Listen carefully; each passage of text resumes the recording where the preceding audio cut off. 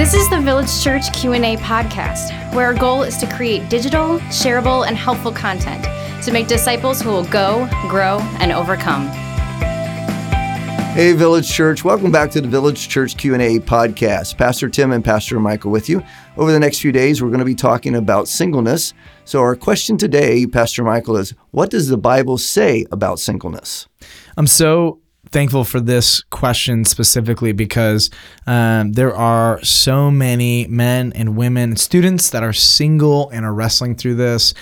And I want to start off before we answer this question and say, if you are single, you are, especially if you're a Christian, you're living in a culture that is lying to you about the purpose of singleness, about why God might allow, ordain, or permit this season of your life. And so what we want to do is we want to help every person who is married or single think and live biblically. That is our goal.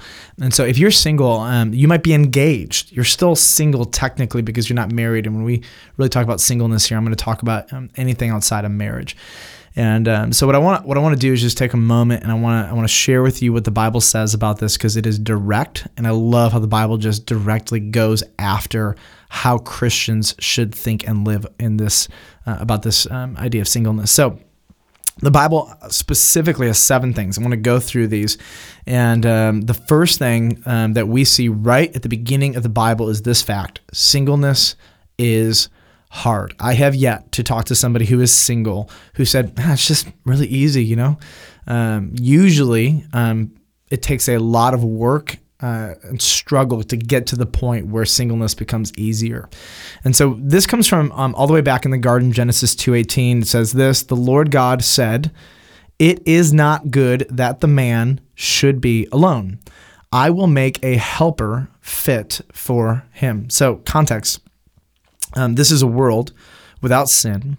Adam is walking with God, and yet something is missing. And so people will say, Jesus is more than enough. Like if you have Jesus, that's all you need. And in one sense, that's absolutely true. But what it doesn't always take into consideration is that God has created man and woman with an internal drive and desire for marriage, because marriage is a picture of Christ in the church. So God has put inside of every man a desire, a subconscious, to say innate desire that propels us to get married, so that we have micro gospel pictures all over the world in every culture. So here's the reality: is even Adam walking with God, it still was not good.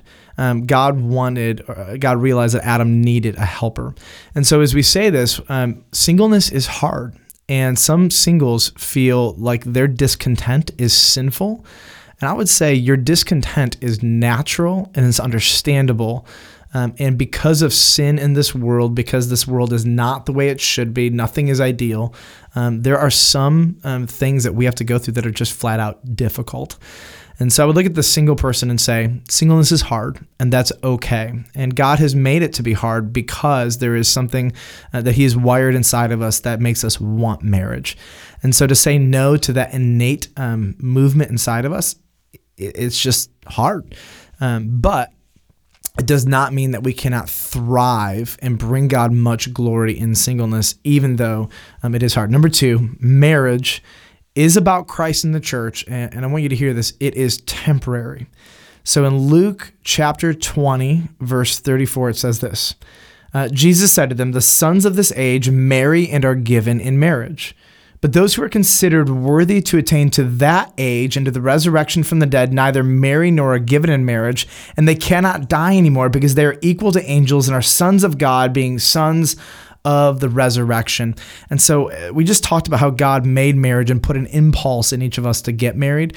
But we need to understand that this impulse dies with the resurrection. It goes away. So if you're single, some of you might be thinking, I'm going to be married forever. And marriage ends with death. There is no marriage in the new heaven and the new earth.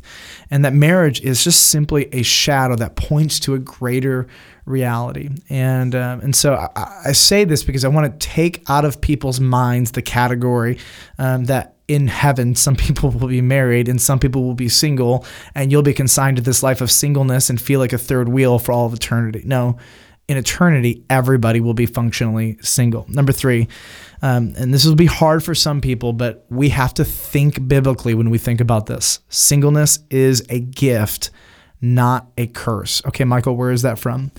1 Corinthians chapter 7. I'm going to encourage anybody who's single, you should study and know 1 Corinthians 7 like the back of your hand. Great passage. Awesome passage. And so here's what he says, Paul, now as a concession, not a command, I say this: I wish that all were as I myself am, which is single.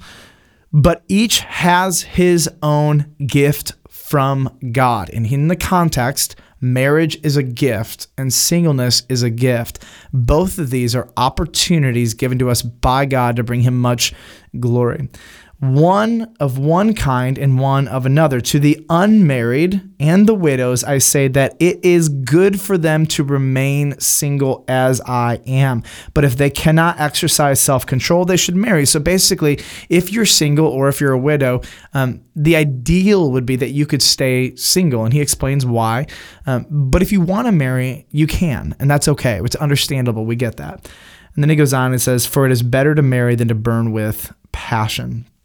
And so I want every single person who is single to be able to say this: I am not single because of sin. I'm single because of God's will. I'm not single because I'm unattractive. I'm single because it's God's will. I'm not single because I go to the wrong church. I'm single because it's God's will. And this gift is a gift that some people he gives for their whole life, and some people he gives this gift just for a season. And so singleness is a gift given to us. Therefore, it is a stewardship. We are given it by God, and we are obligated and have the opportunity to steward this gift in this season to the glory of God. I look back at my personal single life, and I think on some level I used it for the glory of God, but man, I wish I could go back and talk to single Michael and say, here's how you can redeem this season. Paul talks about being married takes up a lot of time. Can I get an amen on that one? And single people objectively have more time. Parents without kids objectively have more time. That's right. And so there is much to be done for the kingdom. And so you know what I want to do, Pastor Tim? I want to maybe pause and answer the rest of this in a podcast tomorrow. We will bait our listeners and say, hey, come back tomorrow. We're going to talk about 4 more aspects of singleness. Otherwise, this podcast could be going like 20 minutes long. Sounds like a great place to stop and a great place to start tomorrow. Listeners, please join us tomorrow when Michael finishes answering this question by giving us 4 more reasons why singleness is a gift from God. You can also submit your questions to our podcast by visiting our church website, vcob.org, and just click on the link that says Q&A podcast question. See you tomorrow.